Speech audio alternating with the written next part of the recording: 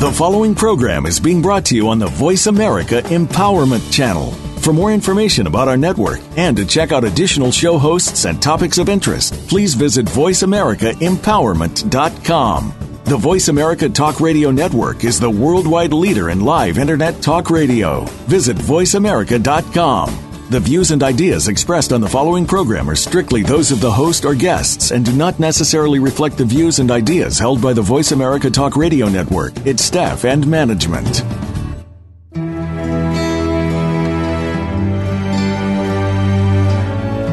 We carry on through our day as if everything is just fine. But for many of us, it's merely a mask covering up all the emotion simmering just under the surface. Welcome to Stories from the Heart of Leadership with Shahmeen Sadek. In this program, you'll hear from others who face the same adversities in life as the rest of us. But these individuals have redirected their energies to creating extraordinary ideas and concepts. Find out what they are and what's behind the motive. Now, here is your host, Shahmeen Sadek. Hello, and welcome to Stories from the Heart of Leadership. I'm your host, Shahmeen Sadek, and you're listening to us today on the Voice America Empowerment Channel. The topic for today is worry, an unnecessary addiction. This topic rings really near and dear to my heart and very true for me. I was reflecting recently on my life stance, if you like, throughout my life. And it has been one of worry. Now, I'm in the process of shifting that, and I think I have been over the past few years, but I'm not quite done with it yet.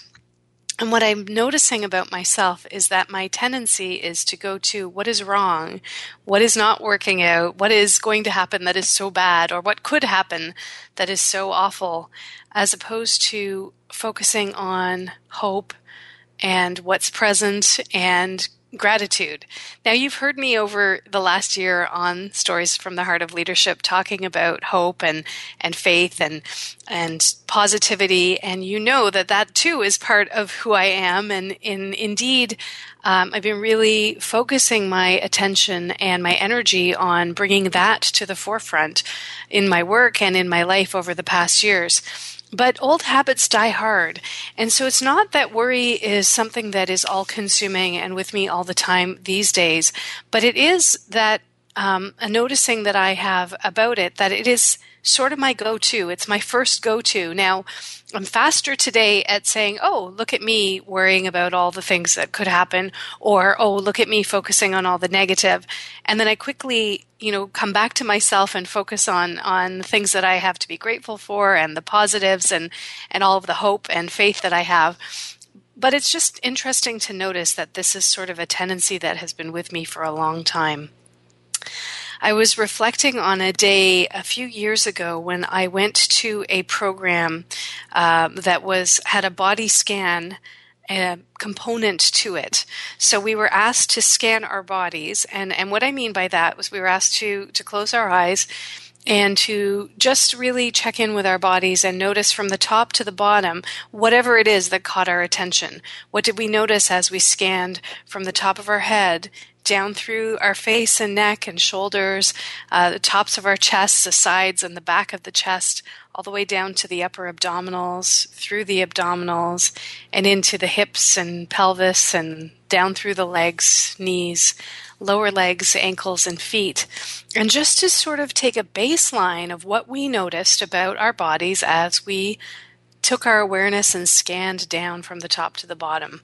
So you can even do that using what I just said. You could replay that if you're listening to this later and just scan your own body and notice what you notice. So I was asked to do this in this program that I was part of. And then we were given a sheet of paper that had a diagram of a body on it, just, sort of a stick figure. And we were asked to note what we noticed in a drawing on this body. So I was noting all the places where I felt pain. So I was drawing red squiggles and black dots and just wherever I noticed a pain was where I was noting on this piece of paper, on this diagram, that this is where I felt the pain. And then we were invited to share. And I listened to some of the others in the group, and they showed their pictures and shared their experience. And I was shocked because so many people were focusing on light and yellow and white light and how good it felt here and how comfortable they felt there and how their shoulders felt. And everything that I was hearing was so focused on the positive that when it was my turn, I said, well, I'm quite amazed that my picture looks like this. And I showed my picture with its red dots and black lines. And I said, I noted all the places where I'm in pain. And the instructor, the facilitator, her name is Suzanne Scurlock-Durana. And if you ever have the chance to take a program with her, I highly recommend it because she's awesome. She totally rocks. She's in the DC area. For those of you who live near that area and can avail yourself of her, just Google her name. I'll spell it for you in a moment. But she said to me, I wonder if it's cultural. And that was her first response to me when I said that this is what I noticed. And I started to reflect on my culture. And so cultural, I'll take that word to mean family culture, national culture, societal culture. I'll take that in many different layers, and let's take a look at it. But her name, just for you, if you want to find her, is Suzanne, and her last name is Scurlock-Durana. It's SCURLOCK-DURANA. So just Google her, and if you can take a program with her, I highly recommend it. So this was an aha for me to notice that my tendency is to focus on the negative. Now, the thing about that was a bit alarming at that time is that my profession, as you know, is leadership consulting and executive coaching, and working with people to uncover their gifts and offer their gifts. And it's all about possibility and positivity and faith and hope and making things better. So I was a bit alarmed that this was the way that I tend to focus, but I've come into kind of a peace with it since then. And the peace I'm at with it now is that we need both. We need to focus on strengths. We need to focus on where things are good. And certainly a daily gratitude practice is a very powerful thing. And if you don't do this daily, please start. And I continue to dabble with this. I can't say that I do it in writing every day, but every day I do name something at least during the day that I am grateful for. But some people like to write in a journal every day 3 things that they're grateful for, and I think that's a wonderful practice. If it's something that you want to take on, go for it. So we need to focus on the positive. We need to focus on what there is to be grateful for. We need to focus on our strengths and turn up the volume on those strengths for sure. Build on them, grow them, add to them, yes. And we need to focus on what's getting in our way. And so perhaps my instinctive focus on the negative first, or the challenge, or the problem, or what's in the way, is a bit of a blessing for me because I'm not afraid to look at what isn't working as well. So I'm taking it as a gift, and I'm taking it with a grain of salt, and I'm noticing that it's still my tendency, and that I'm quicker now at changing my focus to the positive, but I don't need to neglect the negative either. And I think this is part of finding this middle way that we've been talking about over the past weeks, finding the place in between one extreme or the other. So it's not all negative, it's not all positive. Either of those would be a bit extreme and not so useful. Something is available in the middle, and it includes having access to both. So I'm grateful for that. And I notice that it's still my go-to. My primary go-to is what is wrong. So I was thinking I wanted to share with you some of the ways in which I worry. And I've named this episode Worry an Unnecessary Addiction because I believe that I am addicted to that worrying. I think that many people I know are addicted to it. And I also want to talk about it in terms of the layers of culture that I was referencing earlier. So first layer of culture is My culture, my heritage is Indian. So my family comes from India originally, way back, and my parents were born in India, and then they came to Canada, and I was born here. And my background is Christian, so my family is a Christian family. So we have Christian ideals and culture. We have an Indian cultural heritage. I was born in Canada, where we're very nice, very positive, very don't like conflict here. We like to sort of skate on the surface sometimes of things, and we're just known as generally a peaceful sort of nation. So these are some of the layers of culture that I have. So when Suzanne said, I wonder if it's cultural, my first go-to was, I wonder if it's Indian. I wonder if there's something in India that, or in my Indian family anyway, I can't generalize for the whole country because I can't claim really to know it at all. I only know the little slice that I have a view into, which is my own family. So I asked my mom recently what she thought about this. And she said to me, I think that Indians are perfectionists. She said, I think in our culture, we're taught to be very perfect and to do things very, very well. And nobody wants to be, I think there's a lot of competition for jobs and senior positions and good professions to get into the best schools. There are a lot of people in India, and so the competition is fierce. And so we're very driven by a desire to do really well. And she thinks she said that maybe that is where this need to focus on what's wrong and fix it is part of our culture. I was thinking about culture in terms of family culture as well. So this has less to do with nationality and more to do with just how it is in your family. And for a moment, just reflect on your own family and notice what were the kinds of conversations that you heard growing up when you were sitting at the table at dinner or not sitting at the table at dinner. What did your parents and your siblings and your grandparents talk about? What was the focus or the context, and what was the frame that people were looking through? Was it glass half empty? Was it glass half full? Just see if you can tap into your family culture and notice what that was like.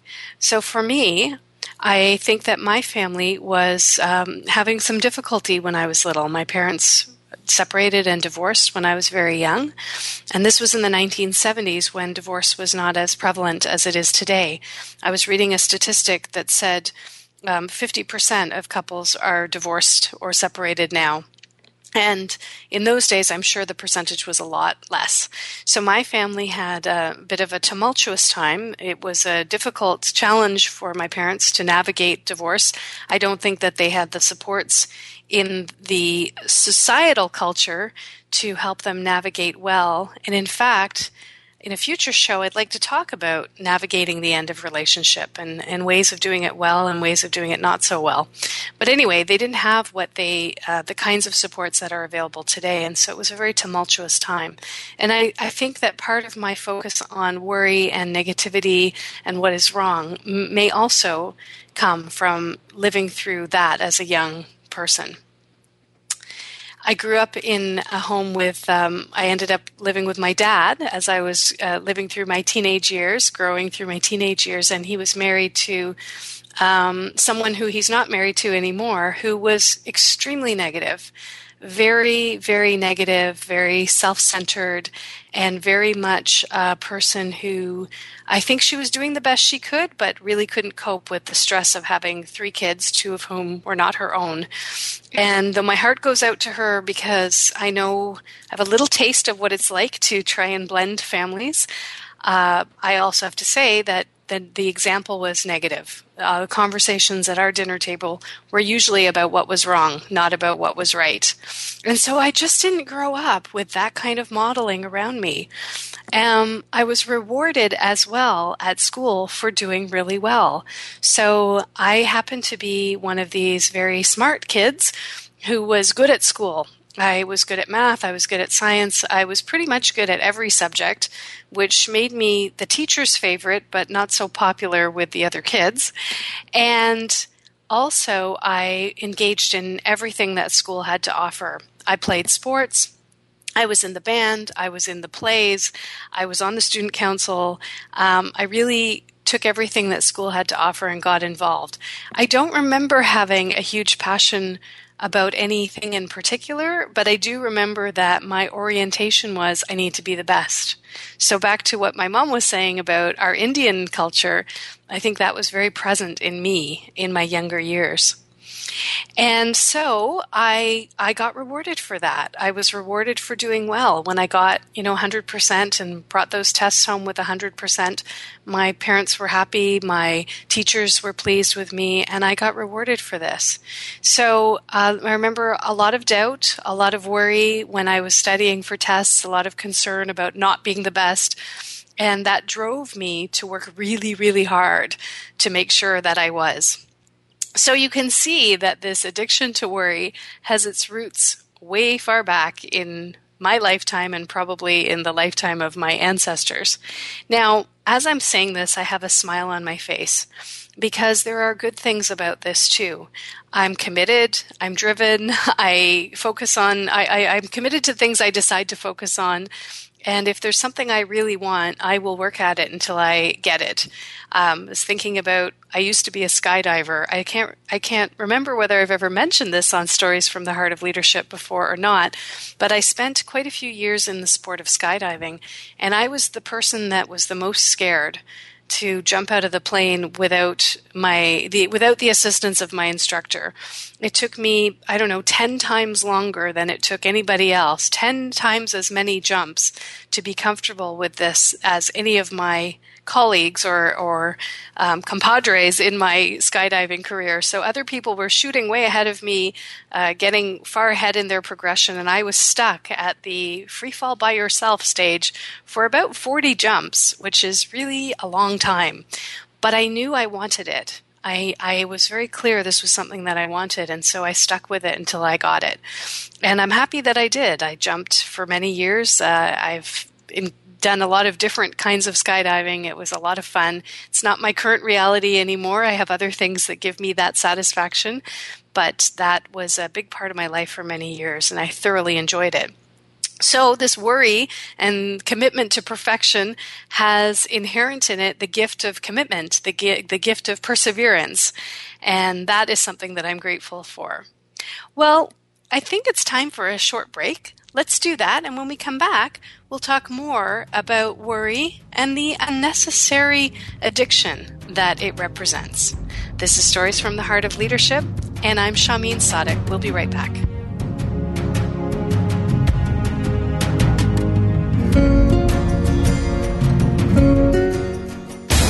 Find out what makes the most successful people tick. Keep listening to the Voice America Empowerment Channel.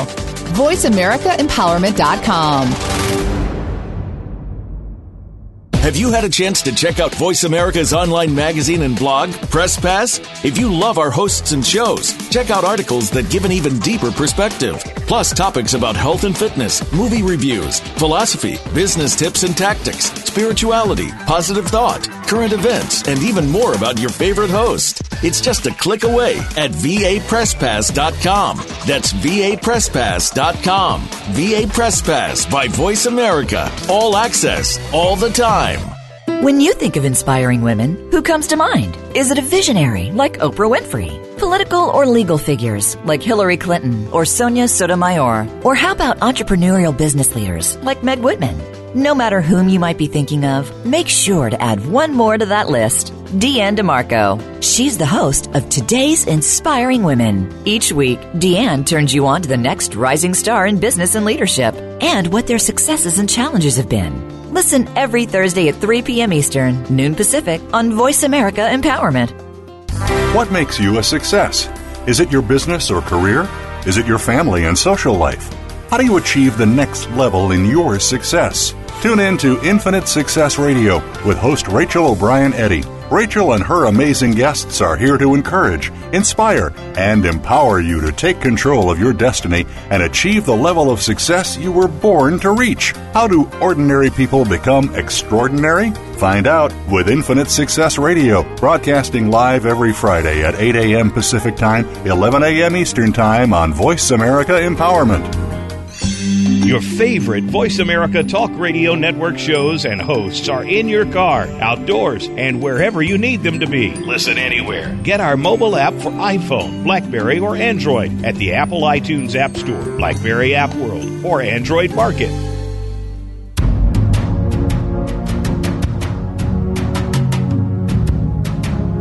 You are listening to Stories from the Heart of Leadership. If you have a question or comment, or just want to find out more about our program, please send Shahmeen an email. Her email address is shahmeen@anjalileadership.com. That's SHAHMEEN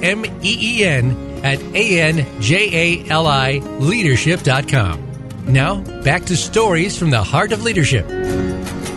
Welcome back to Stories from the Heart of Leadership. This is Shahmeen Sadiq, your host, and our topic today is worry, an unnecessary addiction. So I've been talking about worry with a bit of a smile on my face because I know that, A, I'm not engulfed with worry at this moment, so it's easier to smile and talk about it right now. B, I'm getting better at noticing that I'm worrying and stopping myself from worrying or choosing to focus on something else other than the worry.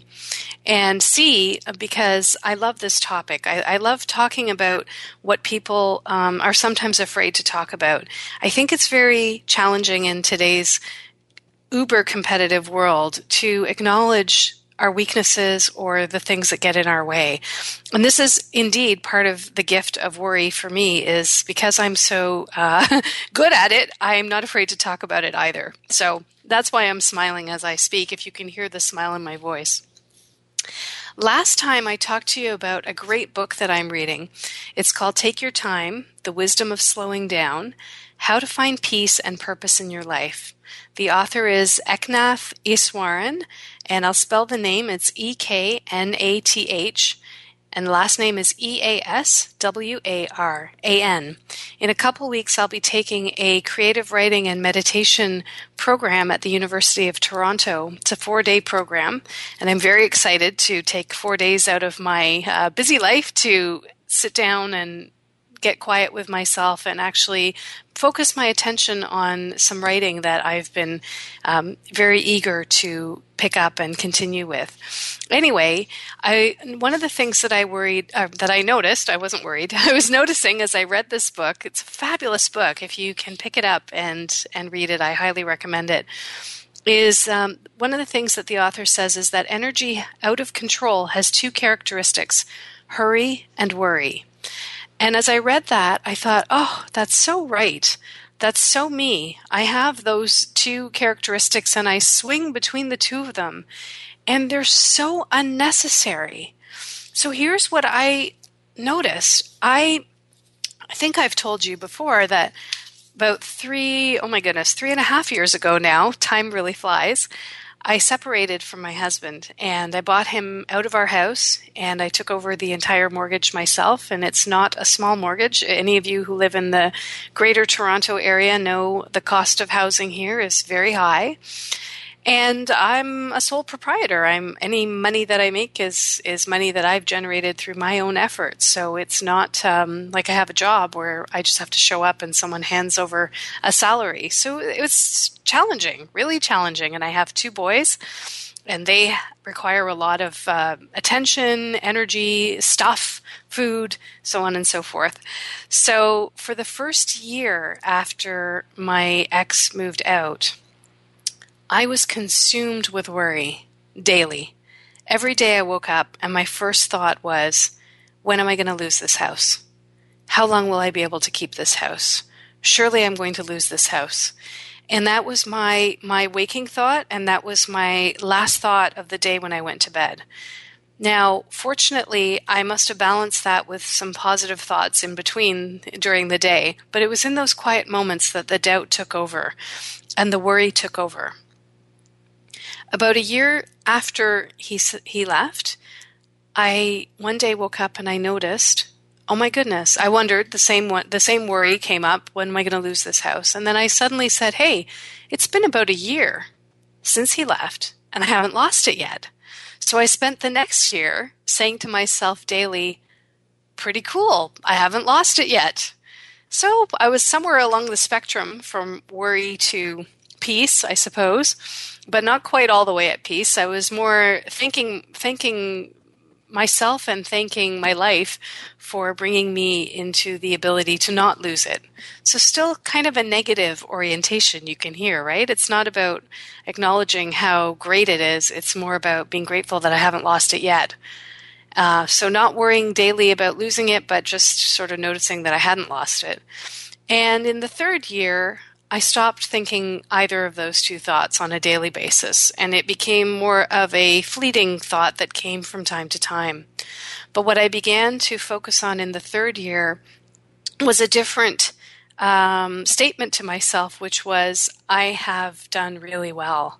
Wow, look at what I've been able to do, and this is something to be grateful for, this is something to be thankful for, and something to celebrate. Wow, look at this. So I'm at the point now where it's been about 3.5 years. I'm about to renew my mortgage because the 5-year term has come up. And so it's raising all of the same doubts and concerns, but I keep reminding myself to look at what's true. And what's true is I'm still here. I've made every payment. I've been able to make it happen. And I am now offering this to you. The worry did not help me one bit. So I was still making the payments, I was still keeping up with the mortgage and all the expenses, but the worry was this unnecessary thing that was just weighing me down. Imagine how much energy would be liberated if every morning and every night I didn't worry about that. If I actually focused on being grateful for what was happening, or for even just being present to that particular moment and being grateful for all the abundance that I lived in, at any given moment. So that worry didn't add anything. It didn't make it any better. It didn't make it any easier. And I don't actually think it even changed the outcome. So I think at the time, though, I used the worry as a bit of motivation. We were talking in the first segment about how the gift in worry is commitment and focus and tenacity and so on, and so perseverance and so on. But I think that worry was totally unnecessary. And I think that if I hadn't worried about it, I probably would have seen that the outcome would be the same.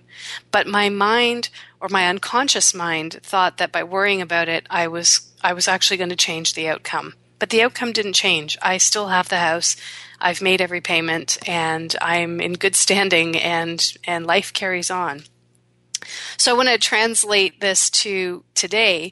Sometimes I worry about what's going to happen tomorrow or next week, or if this proposal isn't approved or accepted by a client. And, I worry about where's the money going to come from. And any of you who are self-employed and have your own practice, whatever your practice is, you know what I'm talking about. This is a normal thing to think about, especially when you're so busy working in your business that you've neglected working on your business, which is where I am at this moment. But I'm making a shift and focusing more on it so that I can work in it and work smarter, and I can build it.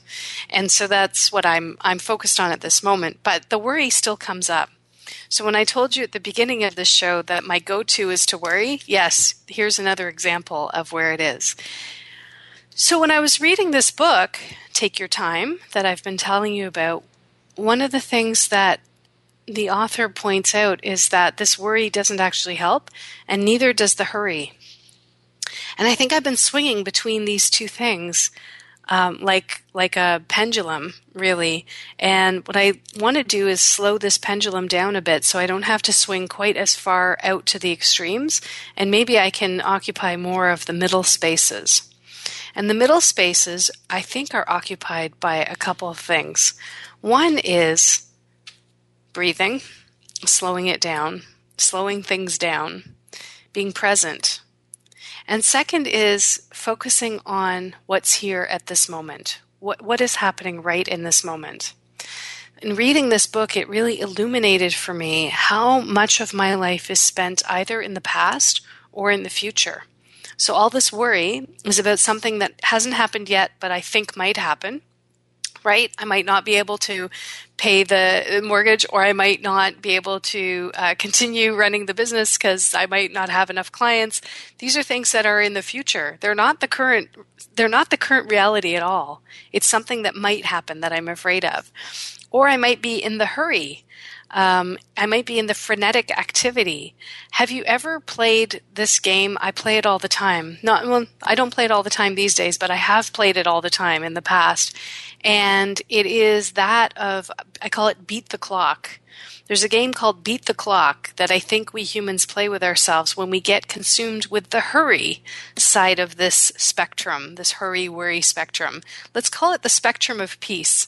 Peace is somewhere in the middle places, but at either ends of it, we're either in hurry or worry. And when I'm hurrying, I'm playing Beat the Clock. And in Beat the Clock, what I'm trying to do is cram as many things on my to-do list into the shortest time possible that I can. Beat the Clock is a costly game. I played it when I was a new mom but early in my days as a mom. I had two kids. One was, older son was 3.5 or almost 4, and the younger one was just a few months old. And I was playing Beat the Clock. We were living at my parents' place for a short time because my ex who was my husband at the time, was renovating our kitchen. And we knew that in order to do this massive kitchen renovation, we weren't going to have access to the kitchen for about 6 weeks. So we asked my folks if we could stay with them. If I could stay with them with the 2 kids while he stayed here and completed the renovation of the kitchen. And they said, sure, no problem. So they lived in a small house. The 3 of us lived in their basement for those 6 weeks, which stretched into about 10 weeks, as all renovations tend to do. And I had to take the older one to school every morning, which was back closer to where I lived. So I was driving a long way every morning. I couldn't leave the baby at home because we had to leave too early, and my parents were not available at that time to help me with him. So I had to take the baby and the little one and my older son, drop him at school, come back. Then we would do whatever we needed to do that day, and then we would go and pick him up again at the end of the school day. And, the school day is short. It starts at 9. It ends at 3:30 or so, or 3:15. So there was a lot of driving that was happening.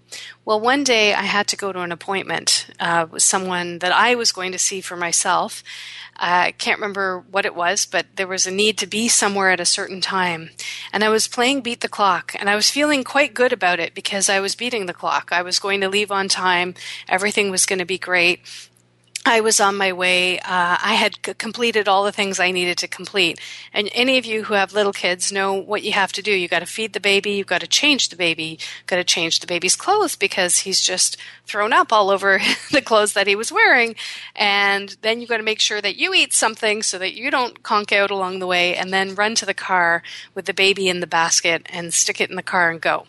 Or get on public transportation or whatever your mode of transportation is to make it to your appointment on time. I can feel my heart beating faster as I start talking about it. I can feel the energy of hurry and this costly game of Beat the Clock. So here's why it was costly for me. I took the baby outside and I turned to lock the front door, and I had put the baby in the stroller. My intention was to walk the stroller to the car and then to take the baby out of the stroller, put him in the car, and then put the stroller in the back of the car as we left.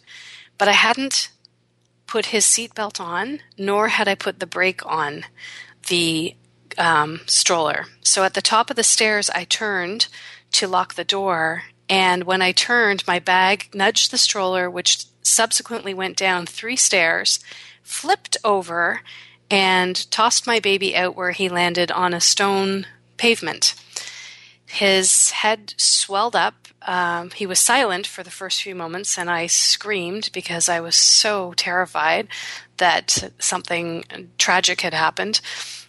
Picked him up, took him inside. He started crying, and the long and short of it is he's fine. He's 10 years old now, so, no permanent damage done, but he had a concussion. And we ended up spending 3 days in the hospital, mainly because he was dehydrated because he couldn't keep anything in his system. His head was swollen and he kept throwing up from the pressure. It was a very, very frightening situation, and experience. And it was the end of, or the beginning of the end of my playing Beat the Clock, at least playing it in that sort of way. So that's what hurry has done for me. That incident really showed me how my need to get all these things done and to feel good that they were getting done had me rushing, had me not present. I was not aware of, safety things that I needed to be aware of, like putting the brake on the stroller and belting him in with his seatbelt. And I'm lucky, and he's lucky. And I was very much slower after that with him and with our daily life as a result. Did it translate well to the present? Not always. I tend not to play Beat the Clock with other people's lives anymore. I tend to play it more with my own. But I notice I'm playing it less and less and less because that's an extreme example of the cost of it. But there are other costs too. Overwhelm, exhaustion, missing things, not doing my work very well, not serving my clients very well, and certainly, last but not least, not being present with my own children. In a not so dramatic way, just noticing that my busyness sometimes has them come second. And that isn't my intention for me with my family at all. So, two sides of the spectrum of peace. Worry, totally unnecessary, not helpful and doesn't add anything. And hurry, dangerous, costly, very, very costly. So what is the answer? What do these extremes have to offer that we could take to the middle? When we come back, we'll talk more about worry and unnecessary addiction on Stories from the Heart of Leadership. I'm Shahmeen Sadiq. We're going to take a break, and we'll be right back.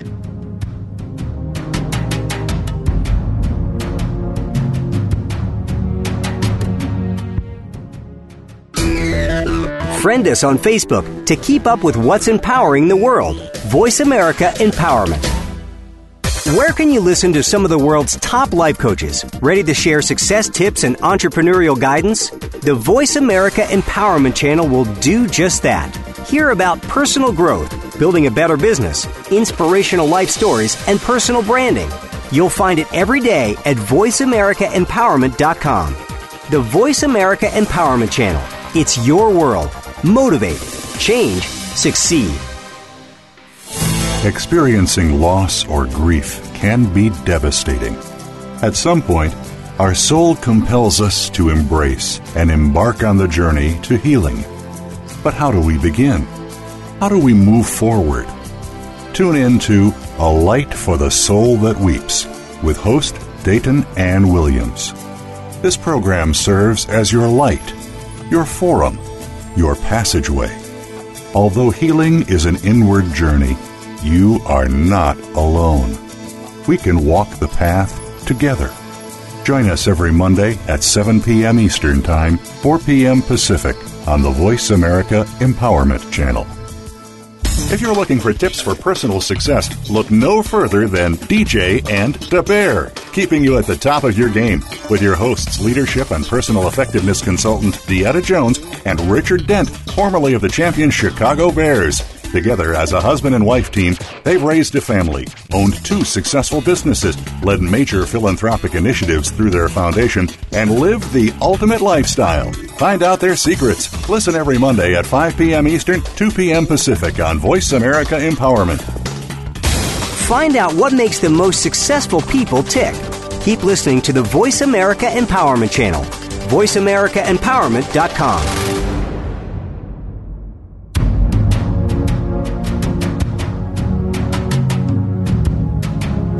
You are listening to Stories from the Heart of Leadership. If you have a question or comment, or just want to find out more about our program, please send Shahmeen an email. Her email address is shahmeen@anjalileadership.com. That's SHAHMEEN@ANJALI leadership.com. Now, back to Stories from the Heart of Leadership. Welcome back to Stories from the Heart of Leadership. Our topic today is worry, an unnecessary addiction. Before we jump right in, I want to talk about a couple of upcoming events, and I also want to acknowledge some of my sponsors. So let's start with the sponsors. That's a fun thing to do, is to talk about Jim Anderson and Dan Holden, who are two sponsors of mine who have been sponsors of my efforts since the very beginning of Stories from the Heart of Leadership. One day, Jim called me up and he said, I just listened to your show. And he said, is anyone listening to what you're doing? And I said, what do you mean? And I was a little bit alarmed. What do you mean? Is anybody listening? I hope someone's listening. And I know that there are many of you who listen. But what he said was, you have such a message of hope. It's so different from a lot of the other messages that are out there on the radio, and I want to continue to support you. And the next time I saw him, he gave me another bit of sponsorship. So he and Dan have been true champions of me and the show for quite a long time, and I want to acknowledge them here. Jim, you can find at fit2lead.com. That's FITTOLEAD.com. And Dan, you can find at DanielHoldenAssociates.com. So these are two of my colleagues who have been dear friends as well as supporters along the way. And I'm so, so grateful for their sponsorship. So upcoming events are in Toronto. I will be teaching the Leadership Circle Profile Certification on April 15th to 17th. Now that's really soon. So if you haven't registered and you want to, get on top of it right away. Go to theleadershipcircle.com and ask someone to get back to you right away about this particular training. If you live in Toronto and you haven't availed yourself of this certification, I highly recommend that you check it out. If you are an executive coach or a leadership consultant, human resources or organizational development professional, or a learning and development professional, this is for you.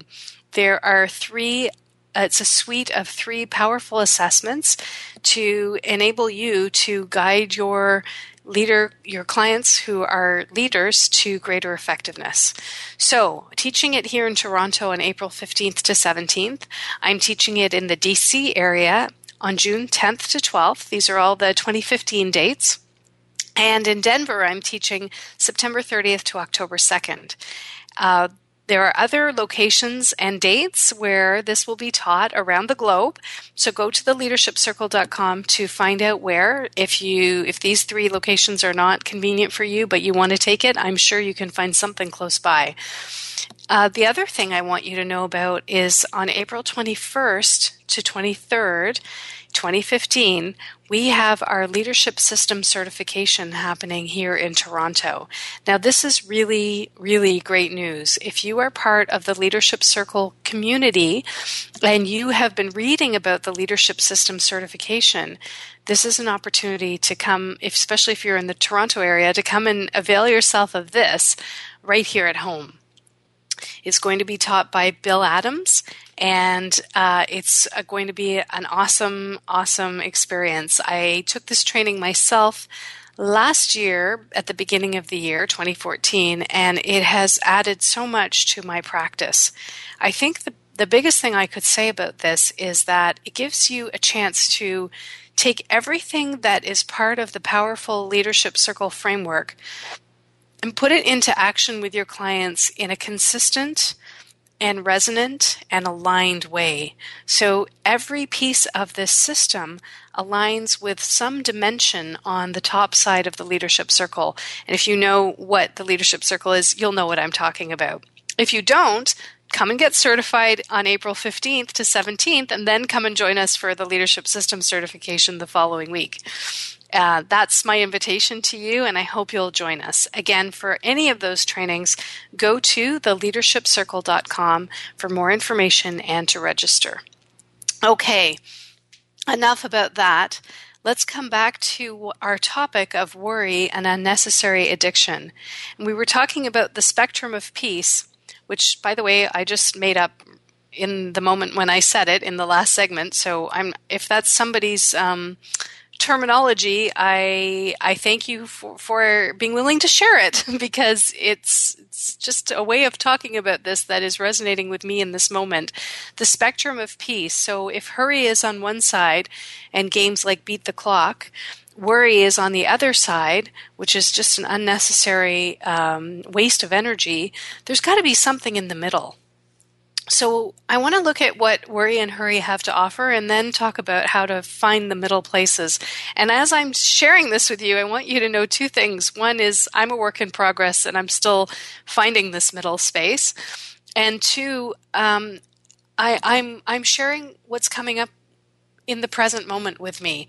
So I don't have any monopoly on ways to find the middle, and I'm certainly not the originator of everything that I'm talking about. But what I'm sharing with you is anything that's been useful to me that I've found along the way. And that's why I like to share poetry. I like to share books I'm reading. I like to share concepts that other people have shared with me that resonate. And I feel like when I piece these things together and put them into practice in my own life, they are very useful. And when they are useful, then I want to share them with you, because if they're useful to me, perhaps they'll be useful to you too. And if they are, that's great. And if they're not, that's okay. Find something else that is. I'm not attached to you taking on anything that I have shared if it doesn't work for you.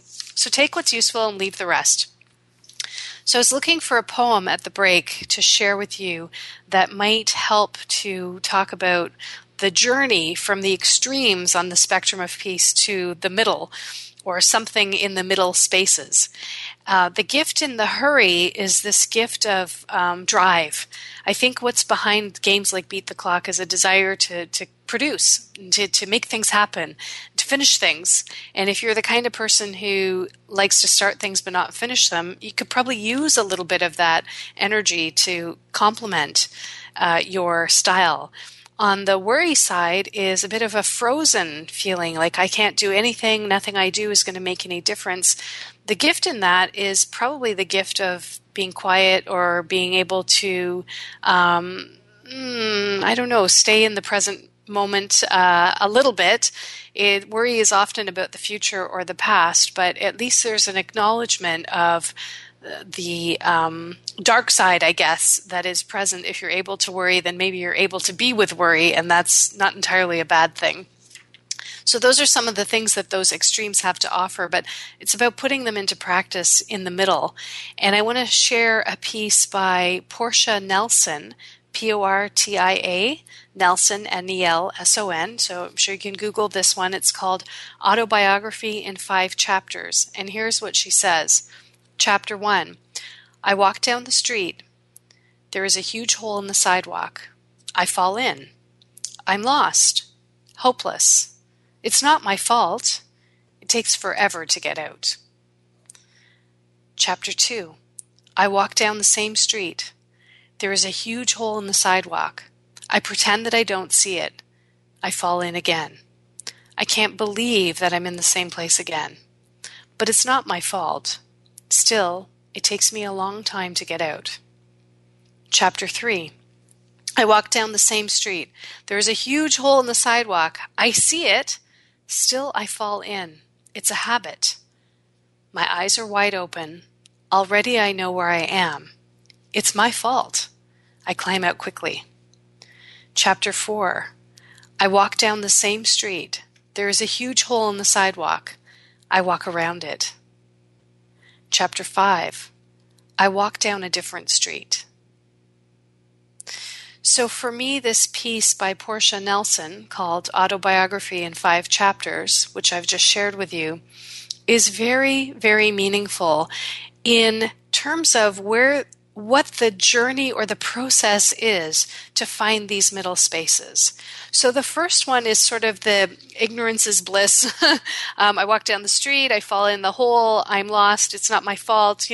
Why did I don't even know how I ended up here. It's got something to do with someone else. Those people who dug the hole, they shouldn't have dug it here. And, blaming everybody else except myself for falling into this hole. And a lot of us, on many items or situations in our life operate this way.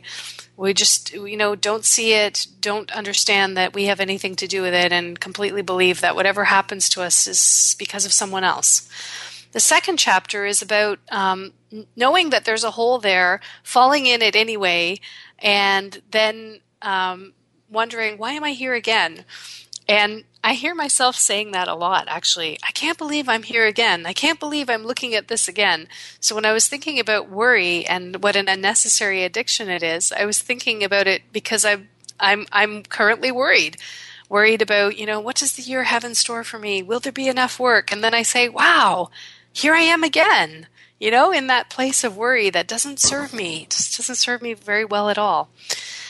But the third chapter is where we see the whole, and although we might fall in, we can quickly get out. And I think it's a triumph of development to get from chapter 2 to chapter 3.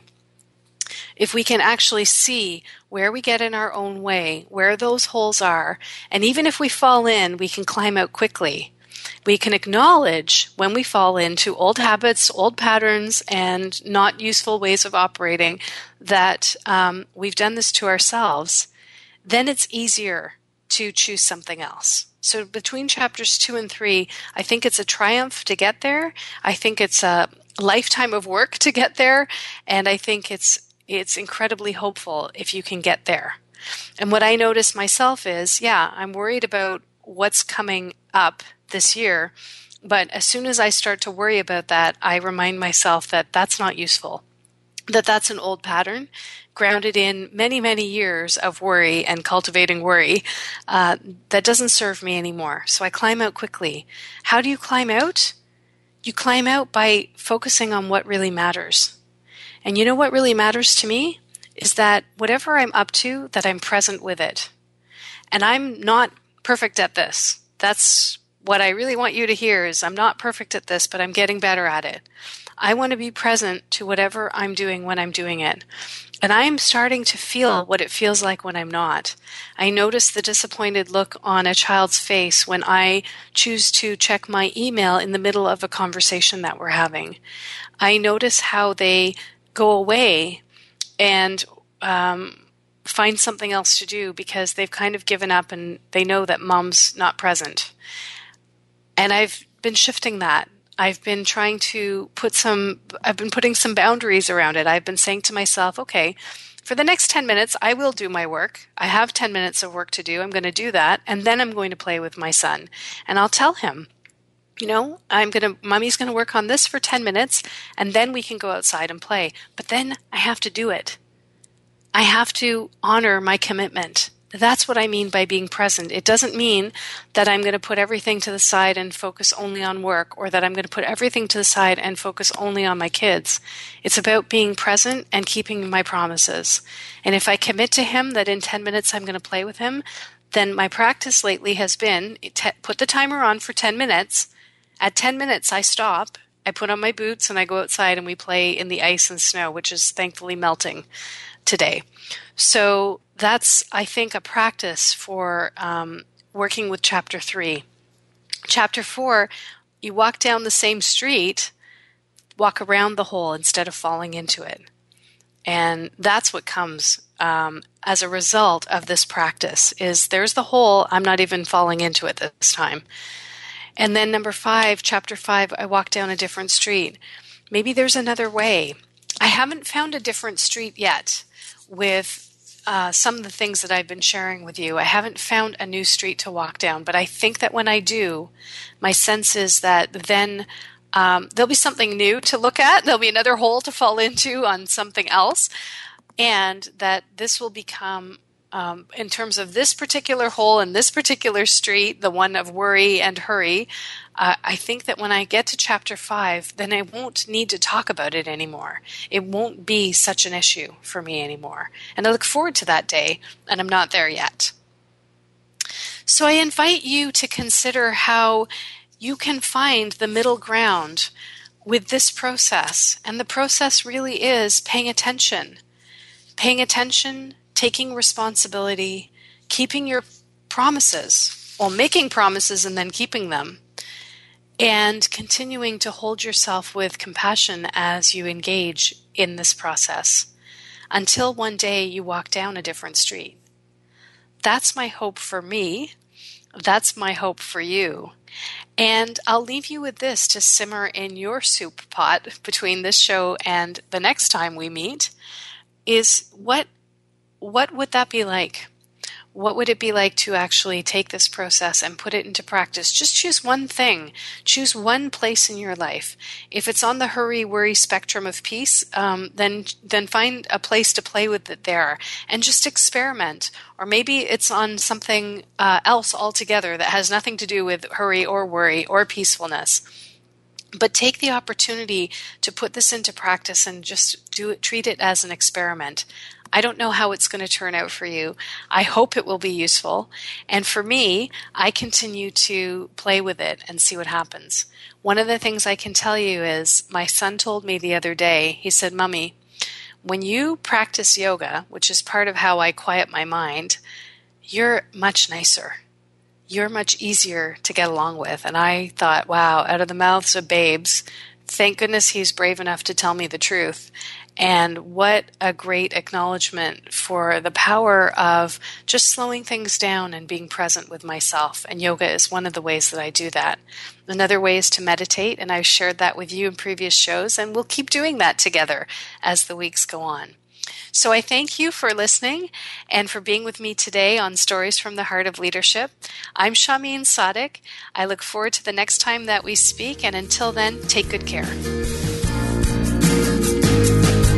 Thank you so much for joining us today for Stories from the Heart of Leadership. Shahmeen Sadiq will be back next Monday with another extraordinary guest at 11 a.m. Pacific Time and 2 p.m. Eastern Time on the Voice America Empowerment Channel. We hope you'll come back as well. Have a terrific week. And remember, you are not alone.